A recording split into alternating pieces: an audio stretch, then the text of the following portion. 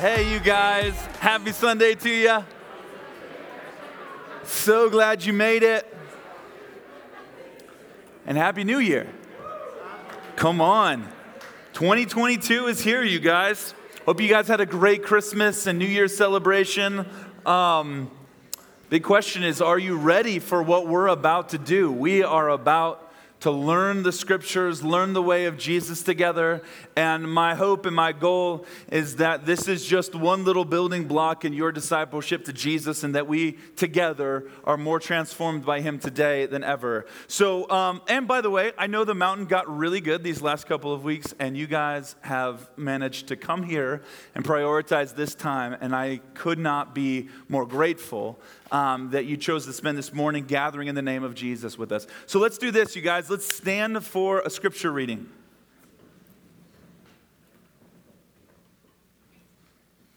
This comes from Colossians, which you might not see because of the guitar and the keys. Well, this is what the scripture says. Now I rejoice in what I'm suffering for you, and I fill up in my flesh what is still lacking in regard to Christ's afflictions for the sake of his body, which is the church. I've become its servant by the commission that God gave me to present to you the word of God in its fullness. The mystery that has been kept hidden for ages and generations, but is now disclosed to the Lord's people. To them, God has chosen to make known among the Gentiles the glorious riches of this mystery, which is Christ in you, the hope of glory. He is the one we proclaim, admonishing and teaching everyone with all wisdom, so that we may present everyone fully mature in Christ. And to this end, I strenuously contend with all the energy Christ so powerfully works in me. Amen. That's the word of the Lord. Go ahead and find a seat.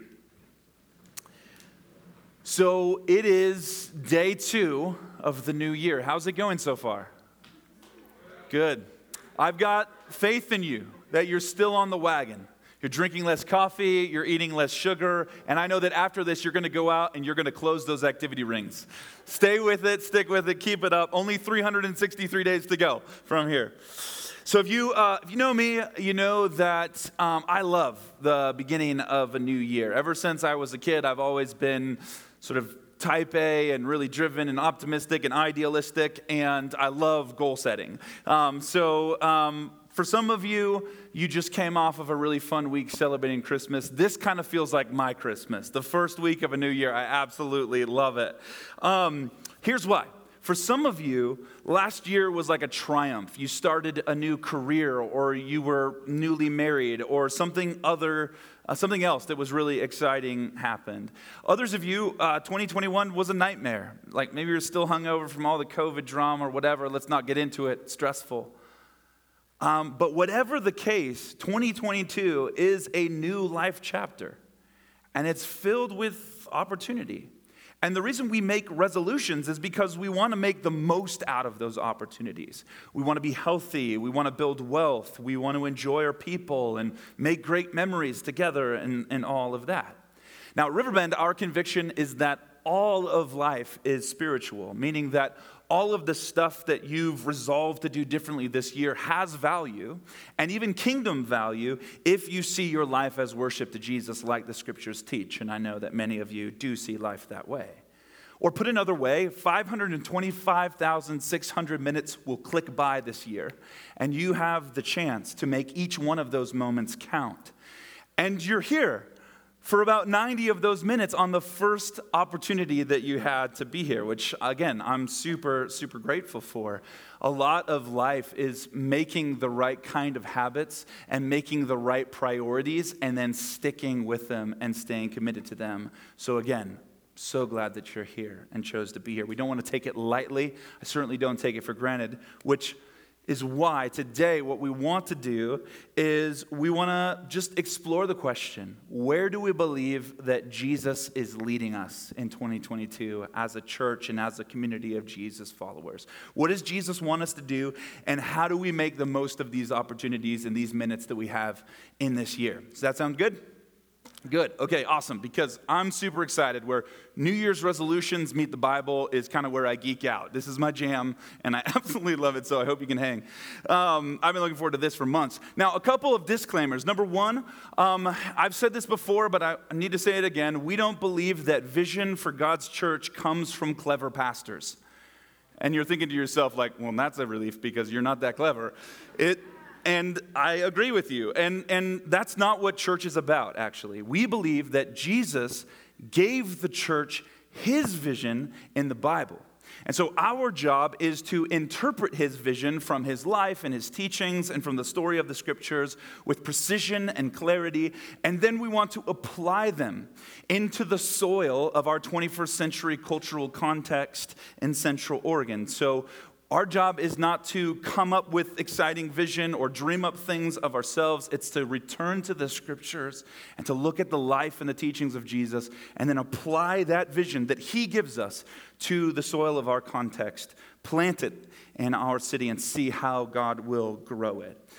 Which, let me tell you, that is a huge task. In fact, the last 2,000 years, every generation of Jesus followers in one way or another has been on that mission, if you will, implementing Jesus' vision for like a new multi-ethnic community who's radically committed to him and to one another as family and who are living as witnesses to the risen Jesus in a crazy world that needs his love and needs his reign of peace and all of that.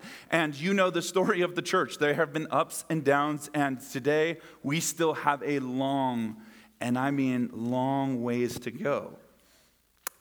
I actually think that that's really good.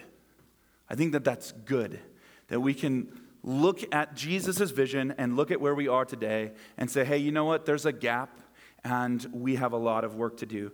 Because I don't know about you, but I just don't feel like what I need is a God whose dreams are small and uninspiring. Wouldn't that be a shame? If the God that we worshiped and the God that we followed and the God that we were patterning our life after had a small and uninspiring vision for life. No, that's not what you and I need. If you're going to go all in with your whole life in following after Jesus, then his dream needs to do more than that. His dream needs to satisfy that deepest longing that you have for transcendent purpose. We are people who need to be a part of something that's bigger than us, and we need transcendent purpose because deep down, there's something in us that wants to be a part of something that's big.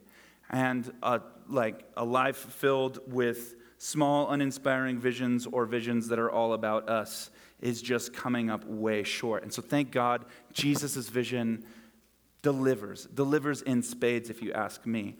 So part of my job here today and also just throughout the journey of our church is to expose and reveal for you just the grandeur and the majesty of Jesus' vision and how awesome it is to follow after him.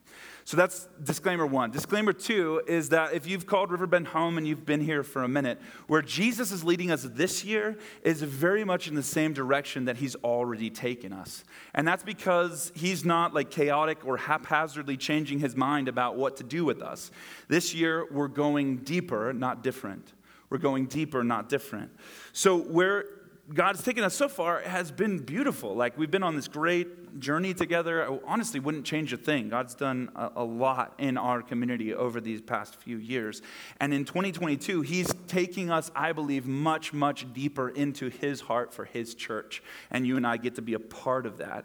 And really what you're hearing today is just of how we're sort of adding nuance and strategy and giving you a more focused call to action and more focused invitations to participate in the life of the church here at Riverbend. And thankfully, church is about more than just 5% of the people standing on a stage giving nice TED Talks on the Bible. It's about much more than that. It's about each and every one of us being called into our God-given vocations and callings. And you have been gifted by God. You have the Spirit of God in you. You also have a sphere of influence that I don't have. And it's my joy, and it's one of our jobs here at Riverbend, is to champion those things in you and celebrate those things in you. I think about those of you who work on the college campuses, and those of you who work in the schools, and those of you who work in healthcare, those of you who work in creative type roles, and are entrepreneurs and business owners.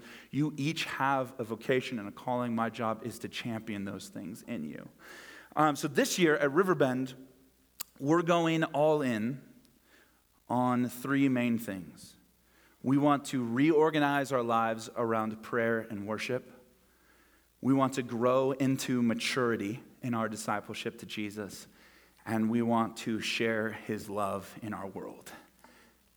Three kind of simple things, but I think this is a super robust and challenging vision, like a vision that can get you out of bed in the morning and get you excited about what's coming up. So everything from our Sunday gatherings to midweek gatherings to youth gatherings and children's gatherings, alpha gatherings, prayer gatherings, community gatherings, women's and men's gatherings, everything that we're doing is designed to take you deeper into prayer and worship, your discipleship to Jesus, and your love, particularly for the outsider.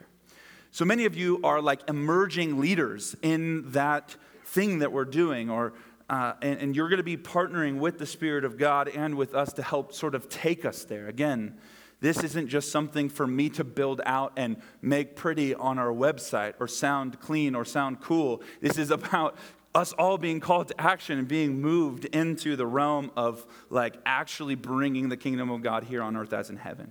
So with that, let's again look at Colossians chapter 1. In verse 26, it says this: the mystery, by the way, everything that we're about this year is sort of rooted in this passage that we read a minute ago. The mystery that has been kept hidden for ages and generations, but is now disclosed to the Lord's people. To them, God has chosen to make known among the Gentiles the glorious riches of this mystery, which is Christ in you, the hope of glory. Christ in you, the hope of glory. So this is what Paul is sort of getting at. For generations, the prophets have been hinting at and sort of teasing out a future hope where the Messianic king comes and reigns in peace, and he reigns in the heart of his people. Just think back to our Advent series, if you were around for that, in the book of Isaiah. But as is the case with the prophets, they're oftentimes abstract. They're prophetic in nature, right? So they have a bit of metaphor and allegory in them. And so the prophets, as they come, generation after generation, they give us these stories to hope in and these things to get excited about. But as it comes to like the actual fulfillment of those promises, a lot of these people, for generations, the people of God, were waiting on bated breath for what God was going to do. So there was a lot of mystery, as we find here, and anticipation and even unknown in that waiting. So the people of God at the advent of Jesus are looking and longing for the Messiah to come and to feel and to experience the revelation and the true revelation of what Jesus would actually come to do. So essentially what Paul is saying is that all of that is revealed through the ministry of Jesus. So if you are a person who has trusted in him and in the language of the Bible have been born again, then his presence dwells in you. Amen. His presence dwells in you. Now, I know how for some of you, you've been a part of this church for a while, or you've been going to churches for a long time, and you're going, okay, again with the God is in me message or whatever. Listen, this is not a cliche. This is not a throwaway lyric from some song. This is the hope of glory. That God is in you. Jesus in Matthew 28 says, go and make disciples of all nations, baptizing them in the name of the Father and the Son and the Holy Spirit, teaching them to obey everything that I've commanded you. And hey, I am with you always, even until the end of the age. Love that. So Christ in you, the hope of glory, this promise straight from the mouth of Jesus that he will always be with us. And that command from John chapter 15 that Danny read a minute ago, that we are to be like a branch that is connected to the vine. So in the same way that a vine stays connected to a branch, we are to stay connected to Jesus. All of those concepts and others like them that we find in the story of the scriptures is the first primary building block of your spiritual life with God. God is with you. He is in you. And what we have the privilege of doing is cultivating a life of prayer where we experience the presence of God moment by moment, both in these architected, planned gatherings, but also in the ordinary parts of life, which is why here at Riverbend in 2022, we want to reorganize our lives around prayer and around worship. Listen, if you don't cultivate a praying life, you don't even get started in your discipleship to Jesus. And that is not, by the way, like a judgment from me or a criticism from me or the Bible. It just means that you've drastically underestimated the possibility and the potential of your position in Christ. And we don't want to miss out on what Jesus says is normative for us, is the real thing, and is the substance of our reality with God. It's relationship with Him. And we don't want to underestimate the possibility and potential of our position in Christ. This would be like if you went to Hawaii, as I did last month. And in going to Hawaii, you just like stayed in the hotel room the whole time you were there. It's like, man, it'd be such a waste of money and time and opportunity to go all the way across the ocean to one of the most beautiful places on earth and completely miss out on everything it has to offer because you're like watching Netflix or something like that from the hotel bed. It just sounds crazy, and it is crazy. You would never do that because, man, Hawaii is amazing. By the way, side note, me and my family, all of Grace's side of the family, we all went to Hawaii last month, and it was incredible. I love that place, actually, way back when, like 2006. So some of you were like toddlers or something like that. I went to Bible college over there, and it was such an incredible experience for me. First of all, I fell in love with the scriptures, but I also fell in love with that place. I love all the water sports and all the natural beauty. It's just insane. So when we go on vacation there, for me, I'm on just cloud nine. There's very few places I'd rather go than Maui. But Grace and I, we sort of vacation a little bit differently in that I want to get up at the crack of dawn and start doing stuff, whereas she wants to sleep in and hang out at the beach. Which no judgment or shade from me on that, because I know a lot of you enjoy that. But in case you can't tell by looking at me and how white I am, I'm not exactly the person who lays out on the beach to get a tan. I just burn and get skin cancer. So, in fact, I'm just constantly layering on sunscreen again and again. So anyways, so we vacation a little bit differently. And so when we go on vacation, we have to compromise. And that's something we do in all of life. So Grace wants to go to a sandy beach where it's sunny. She can get some sun, hang out, and just enjoy.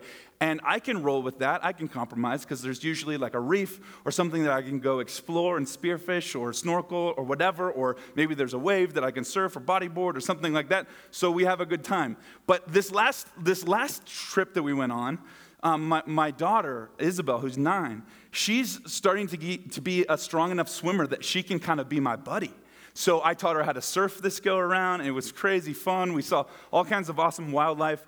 And then I love to snorkel, and while everyone's hanging out on the beach, I'm like, oh man, I want to go snorkeling and spearfishing and all that. And at first, Isabel didn't want to go. She was not into it. She didn't really know how the headgear worked. She was a little bit confused by that and a little bit nervous because she didn't know if she was going to see a shark or an eel or something like that. And so I just said, hey, no problem. And I went out by myself, and then I saw this massive family of sea turtles. And it's one of her favorite animals. And I was like, oh, this is perfect. So I swam back to shore really fast. I'm like, babe, I promise you, if you figure out this whole snorkel thing, I'm going to take you back to where there's all these sea turtles and you can hang out with them and swim with them and all of that. And so finally she did. She worked up the courage. She came out with me. And it was like her whole life had began in that moment. She absolutely loved it. I couldn't tear her out of the water. Hours later, she just loved the whole experience. And so it was this thing that she was terrified to do initially that all of a sudden she's hooked and addicted to. So the whole rest of the week I had my snorkeling buddy right next to me, and we saw all kinds of really awesome stuff together. And for me, that's kind of what the praying life is like. It's man, I didn't really know what to expect or if I could get into it. And then all of a sudden I was hooked. I am addicted in a way to the presence of God. And then I've just encountered the beauty of God. I've seen him. I know what he's like. I know who he is. And every time I meet with him, he's just, like the scripture says, if you draw near to me, I'll draw near to you.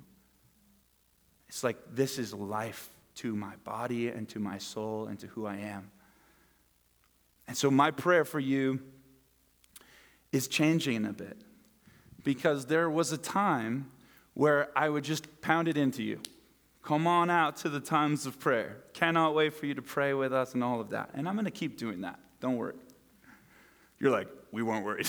We wish you'd stop. But I'm going to keep inviting you to prayer, and we're going to keep inviting and adding new times of prayer, so that all throughout the week, this will be the prayer chapel, where you can drop in and out of, hear from God, be in the presence of God. So far, we're doing it 3 times each and every week. Tuesday mornings from 8 to 9, Wednesday mornings 6:30 to 7:30, and Thursday evenings from 6:30 to 7:30. Many more times like that are going to come in the coming year, because frankly, you need this. You need, I cannot be your pastor and not challenge you to come and join me in the presence of God and to cultivate a praying life. It's the only way I know how to do what I do, is to teach you how to pray. And sometimes you guys get annoyed with me because you come and you talk about what's wrong in life, and I go, how's your prayer life? And you're like, dude, you preached that on Sunday, and now you're talking to me on Tuesday. I've got this thing going on, and I'm going, exactly.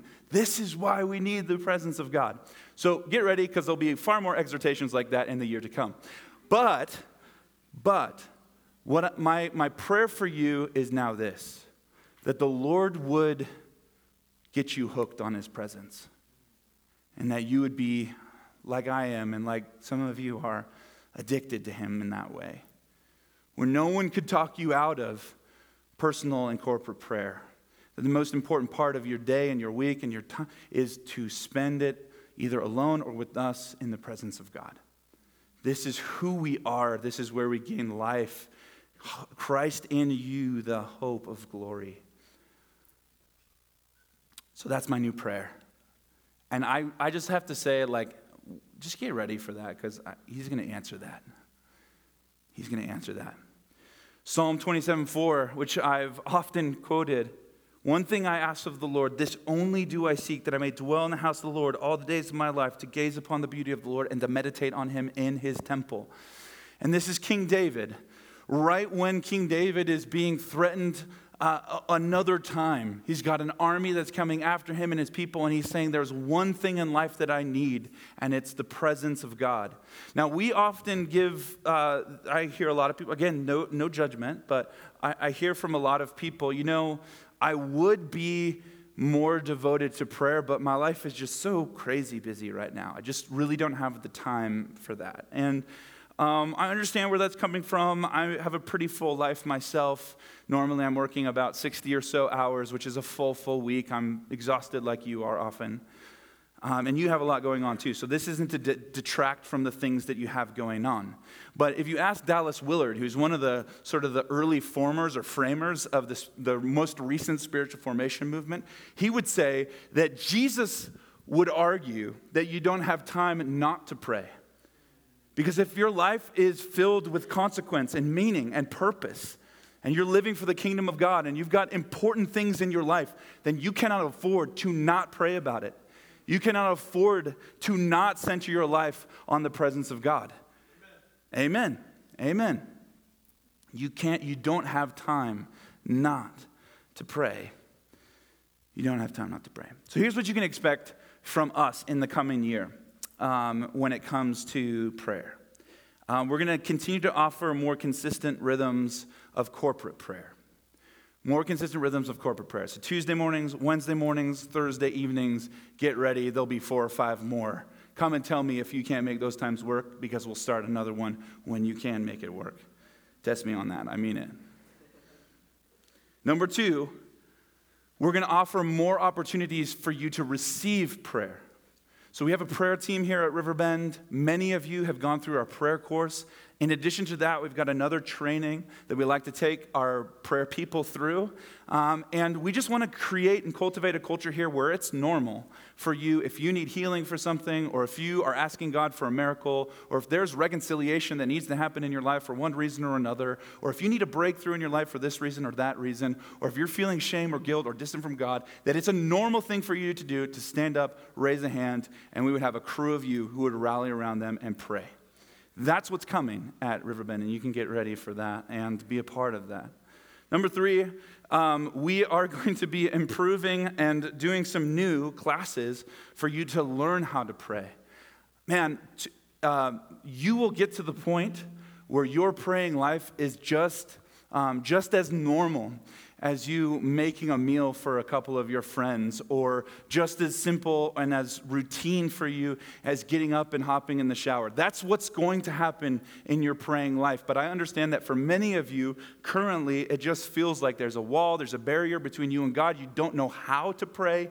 And so we just want to do our very best to remove that obstacle for you and to just show you how simple it can be and how real and meaningful it can be to cultivate a praying life. And so we've done some classes that we've created ourselves, and then we've also been using Pete Greig, the founder of the 24/7 prayer movement out of the UK. He's got a great book on how to pray, and then an 8-week study that goes along with it. We're going to be doing more stuff like that in the coming year. In fact, there's more resources that they are putting out that's fantastic, so we're going to be going through some of that as well. So you can expect that if you're feeling like, okay, dude, I'm happy to pray, would love to pray, but I'm stuck, the prayer courses will be coming. Number 4, we're also going to have like a new, refreshed resolve to pray for revival in our city.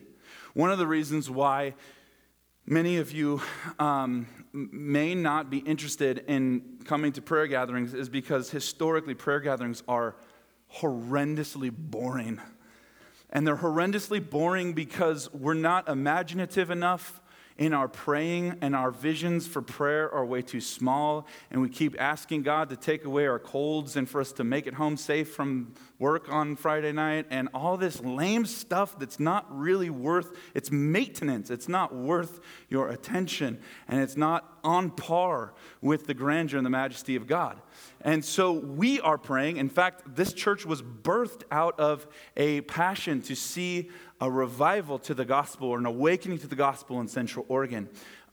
We are so happy that you are here wherever you're at in your journey with Jesus, but we did not plant this church with the design of making a bunch of church people feel safe and comfortable and to join the club. We've actually launched this church because we want to see people enter the kingdom of God and say yes to Jesus. People who are historically far from him saying yes to him, being saved and being welcomed into the family. That's why we are here, and you have the opportunity to make disciples from within that movement. But it's not a passive thing. You are being called to action.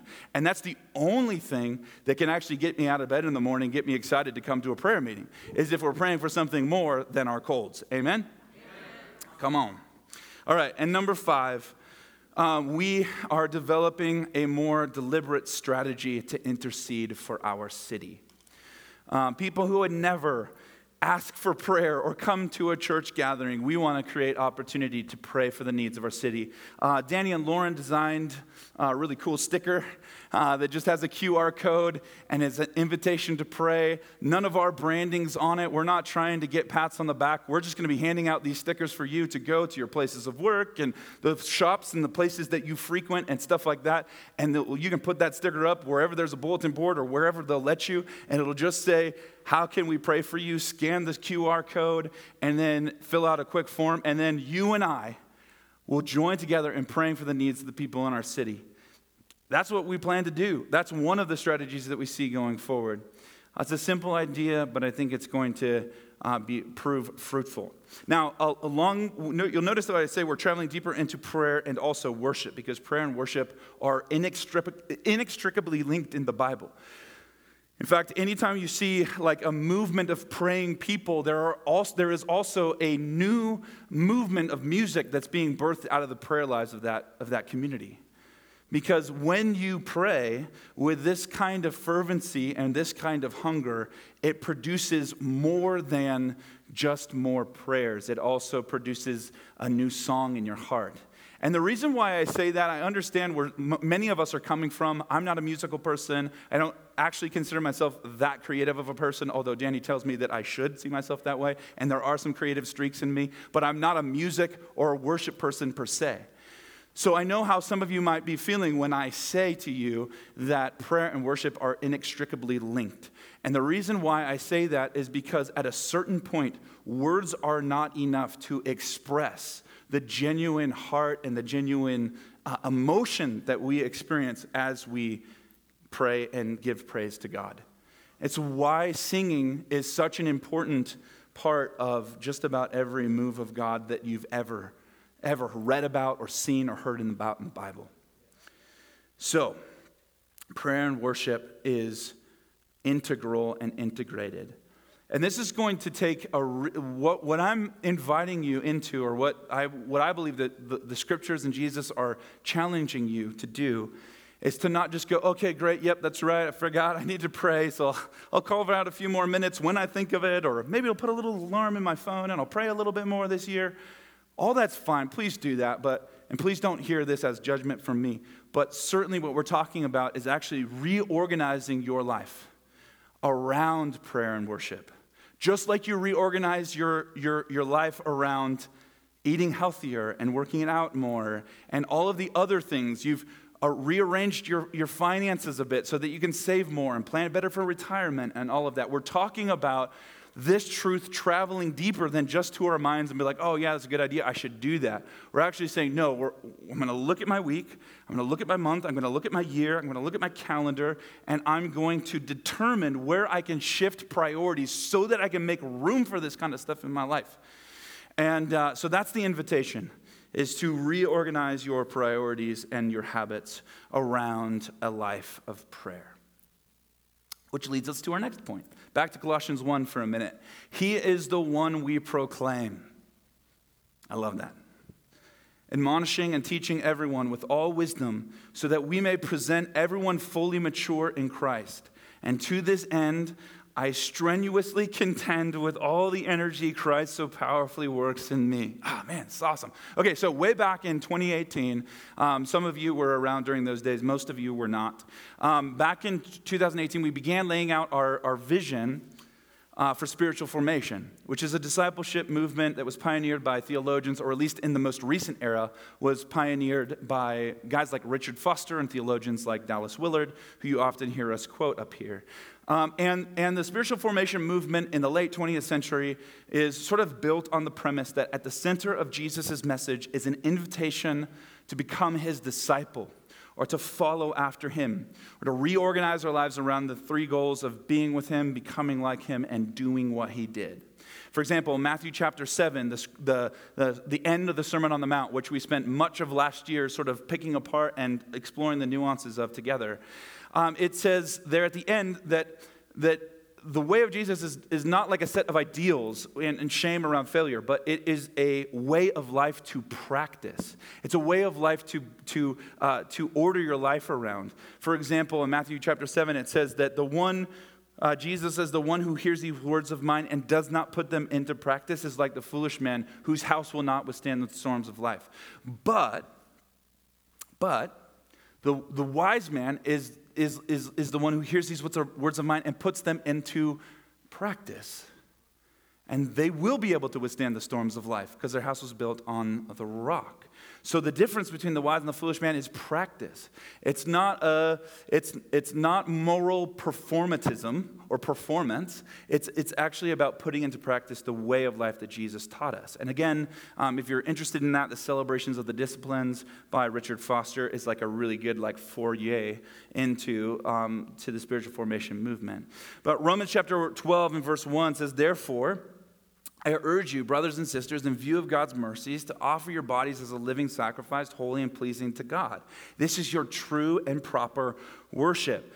Do not conform yourselves to the patterns of this world, Don't be transformed into the image of culture, but be transformed by the renewing of your mind, that you'll be able to test and approve what God's will is, his good, perfect, pleasing will.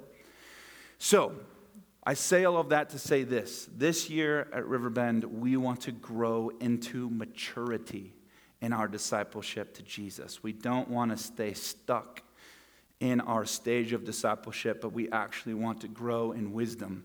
Actually want to grow in our sanctification, become more like Jesus. Today in the West, we're living in the phenomenon of extended adolescence. At this point, you've probably heard sociologists or read articles about talk about this, or maybe you read an article or something like that. I learned recently that the average American man by age 21 has spent over 10,000 hours playing video games. Well, that's a true fact about our culture, isn't it? Which, by the way, according to Malcolm Gladwell, 10,000 hours is the inflection point where you achieve mastery in a skill, which means that most American men by age 21 are masters of video games, but probably just about nothing else. And that's anecdotal. Man, I'm really like putting my finger there on the pressure point, aren't I? That's anecdotal and just kind of a little bit of a joke, but it's also emblematic, I think, of the actual bigger issue, which is that life is confusing and it's hard to move into maturity.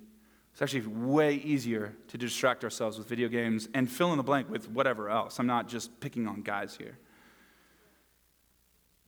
We distract ourselves into spiritual oblivion, in the words of Andrew Sullivan. And we do that because life is confusing and hard, and it's difficult to move into maturity. And it doesn't happen by osmosis. It happens through intentional planning. And it takes habits and forming those habits over years. So often in life, there's inspirational ideas. We've got way more inspiring TED Talks on the internet than we've ever had. And we've got external pathways for success. Here's how you go up and to the right in life.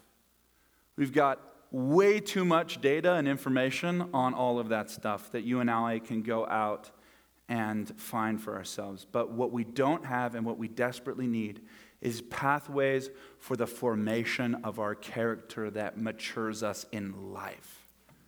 That's what we really need, you guys. So because of this, so many people feel stuck in their stage of adolescence but don't know how to move on into maturity. And when people talk about, well, man, why would I ever be a part of church? Which I hear that a lot. Like, no, of course I'm not doing church. It's just made up of all kinds of really imperfect people and all of this. And trust me, I hear that objection and it makes complete sense to me.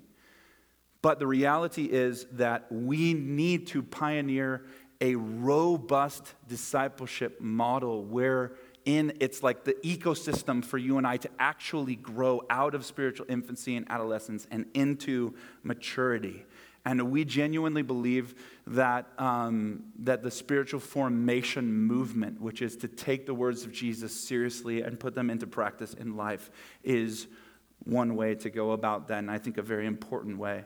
So immaturity in our culture, social context, has begun to colonize the church, right? So let me say that again. The immaturity in our social context is colonizing the church. And so now we see that. And again, that's one of the pushbacks why many of your friends don't come to church anymore and don't take part in Christian gatherings or don't involve themselves in a community, is because they've seen all of the impotency and anemia in the church. We have all of these great words, but they don't translate to actual life change. And one of the most frustrating things that you and I have both encountered is the person who's been, quote unquote, walking with Jesus and in the church for 50, 60 years plus, but they're not anything like Jesus and they don't love people.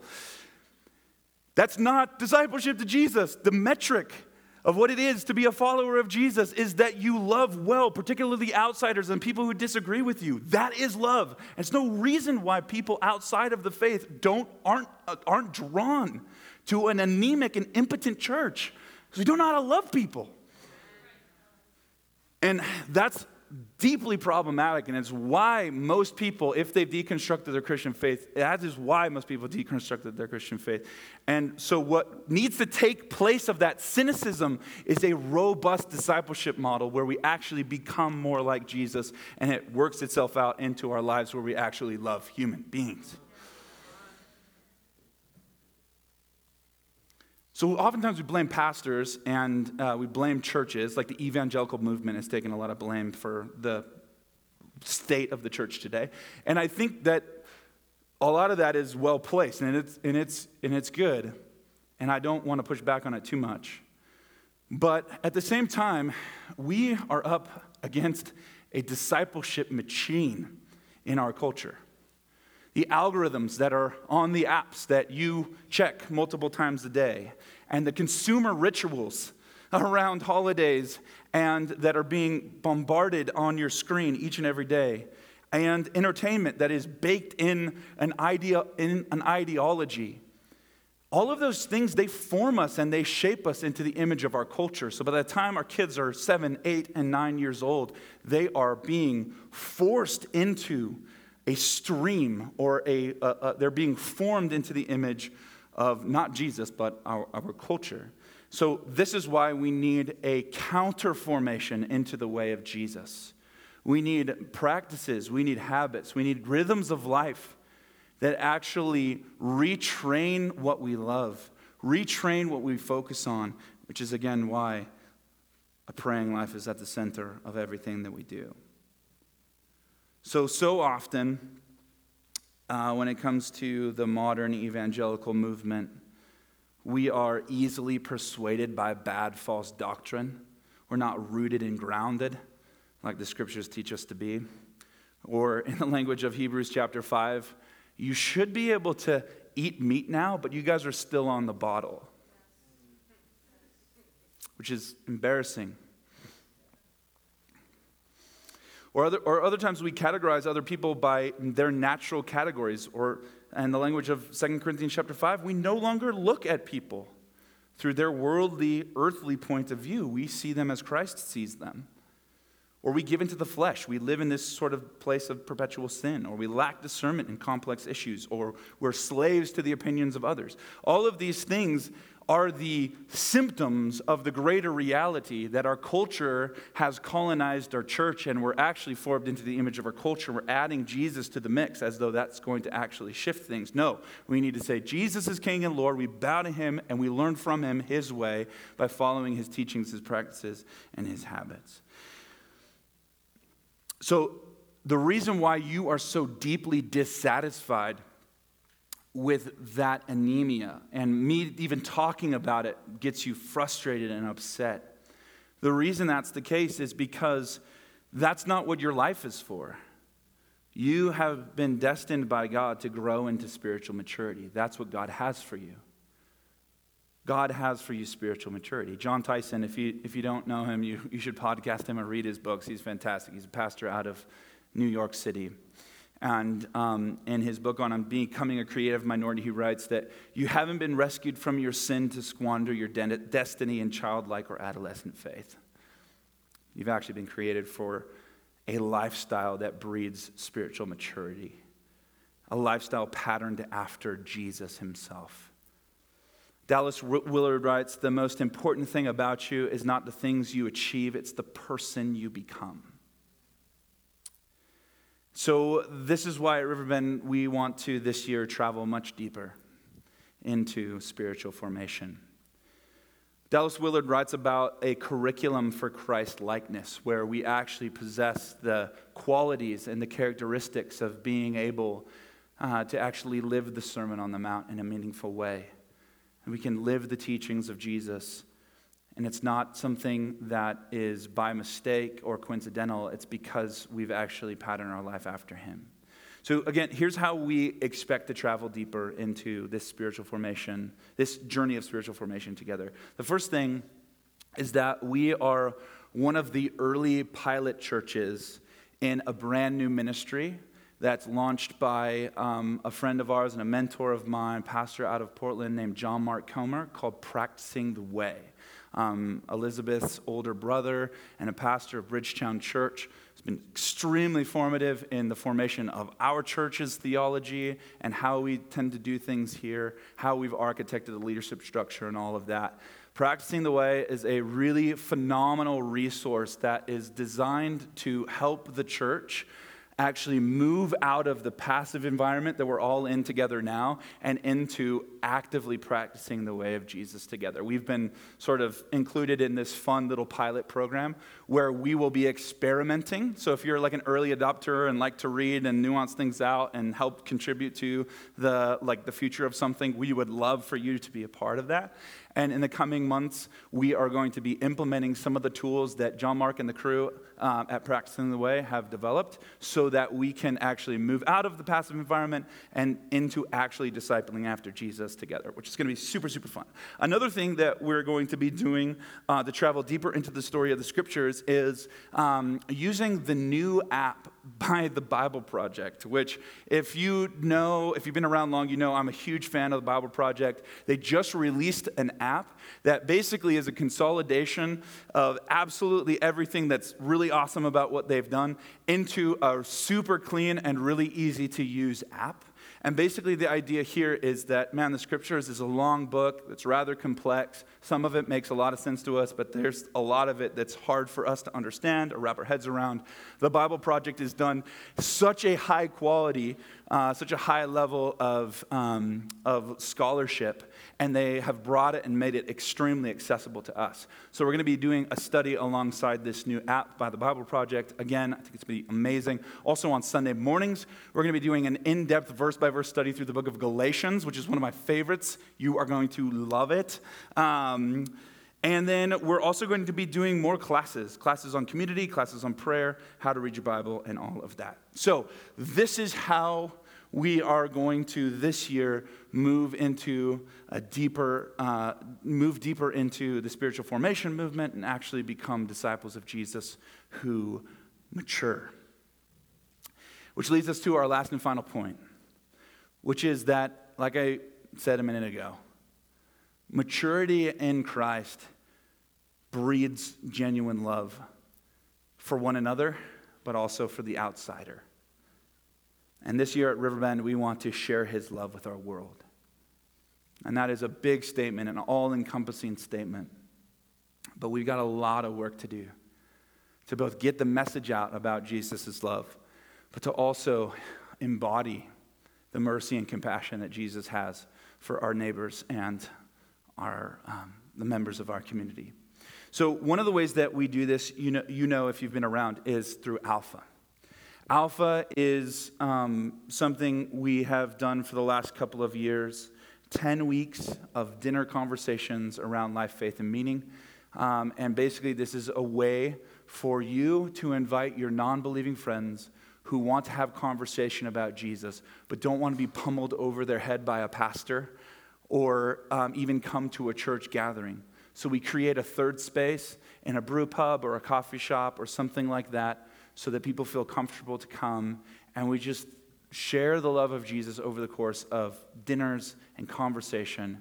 I personally have found it to be one of the most meaningful ways that we can get the message out about Jesus in a way that everyone actually enjoys the process, rather than sort of feeling like the spiritual conversation is stunted.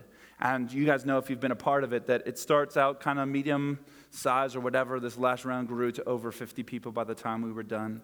And it's just a really awesome way to inspire these kinds of conversations. We're doubling down on Alpha this year, meaning we need more of you to serve and to help. It also is a really resource-heavy thing. It takes a lot of money to buy everybody dinner for 10 weeks, but it's such a meaningful way to do it, and we wouldn't do it any other way. There's other costs associated with it as well, so it's a big part of what we do and why it's important that we all support it together.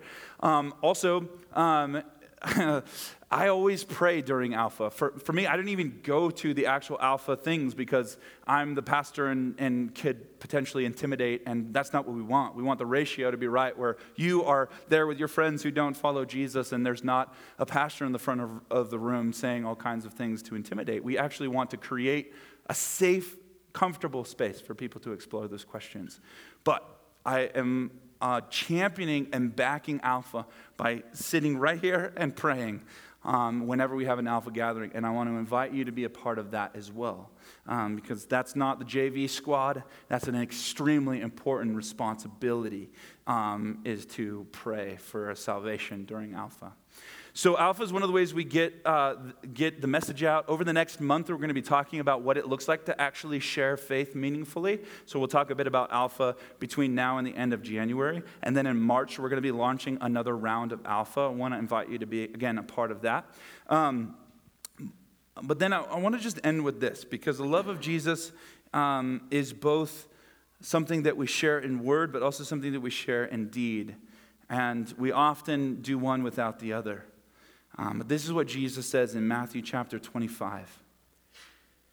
He says, when the Son of Man comes in his glory and all the angels with him, he will sit on his glorious throne. And all the nations will be gathered before him. And he will separate the people one from the other as a shepherd separates the sheep from the goats. So let's stop there for a second. What you're witnessing here, the picture that is being described, is when Jesus returns in all of his glory to make everything right in heaven and on earth, to establish his eternal reign of peace forever. Scripture says there will be no end to his reign. And he comes riding a white horse, and he's sitting on a glorious throne. This is the thing that we are all hoping in, and this is what we are actually aiming our life at. Your life, if Jesus isn't returning to set up his kingdom, if you live for Jesus and that's not the end of the story, then we're living off the plot. But if Jesus is coming back, and that's when his glory shines around us, and that's when the new creation comes. And the best thing that we could do is to live our entire lives for Jesus. To give him everything. And this is what he will say. Then the king will say to those on his right, come, you who are blessed by my Father. Take your inheritance, the kingdom prepared for you since the creation of the world. For I was hungry, you gave me something to eat. I was thirsty, you gave me something to drink. I was a stranger, and you invited me in. I needed clothes, and you clothed me. I was sick, and you looked after me. I was in prison, and you came to visit me. Then the righteous will answer him, Lord, when did we see you hungry and feed you, or thirsty and give you something to drink? When did we see you a stranger and invite you in, or needing clothes and clothe you? When did we see you sick or in prison or go visit you? And the king will reply, truly I tell you that whatever you did for one of the least of these brothers and sisters of mine, you did for me. So what we learn here is that this is what it is to love.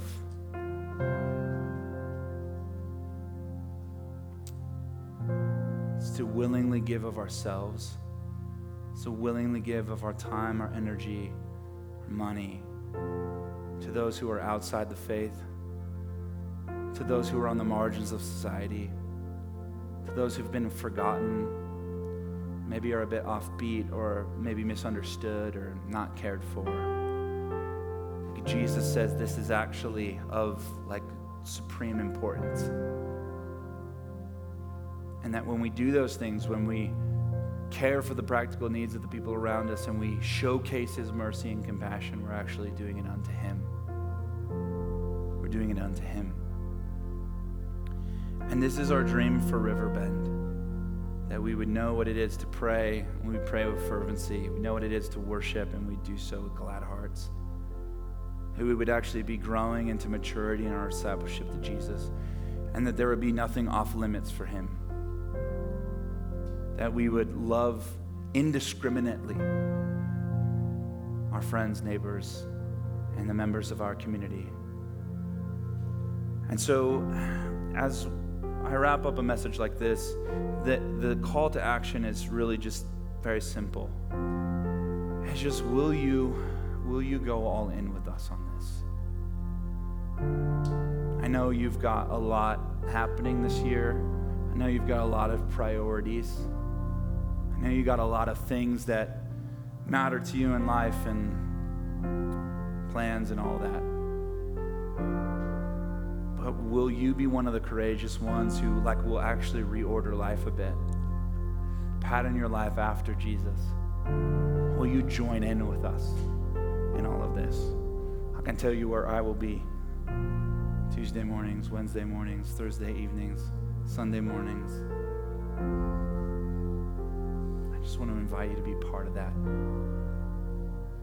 The invitation is yours. Let's stand together. Father, we just want to say thank you for how Jesus came into this world and made known the mysteries from generations past. And we thank you haven't left us as orphans, but you've actually made us your sons and your daughters. And you've indwelt us with your presence as a seal, as a reminder, as a hope of the future glory that's coming. God, we don't want to miss a thing that you have for us.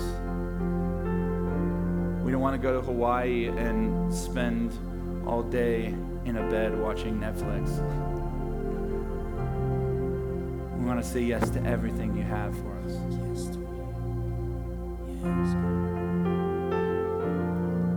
So God, I just pray that you would catalyze our hearts for the kingdom of God.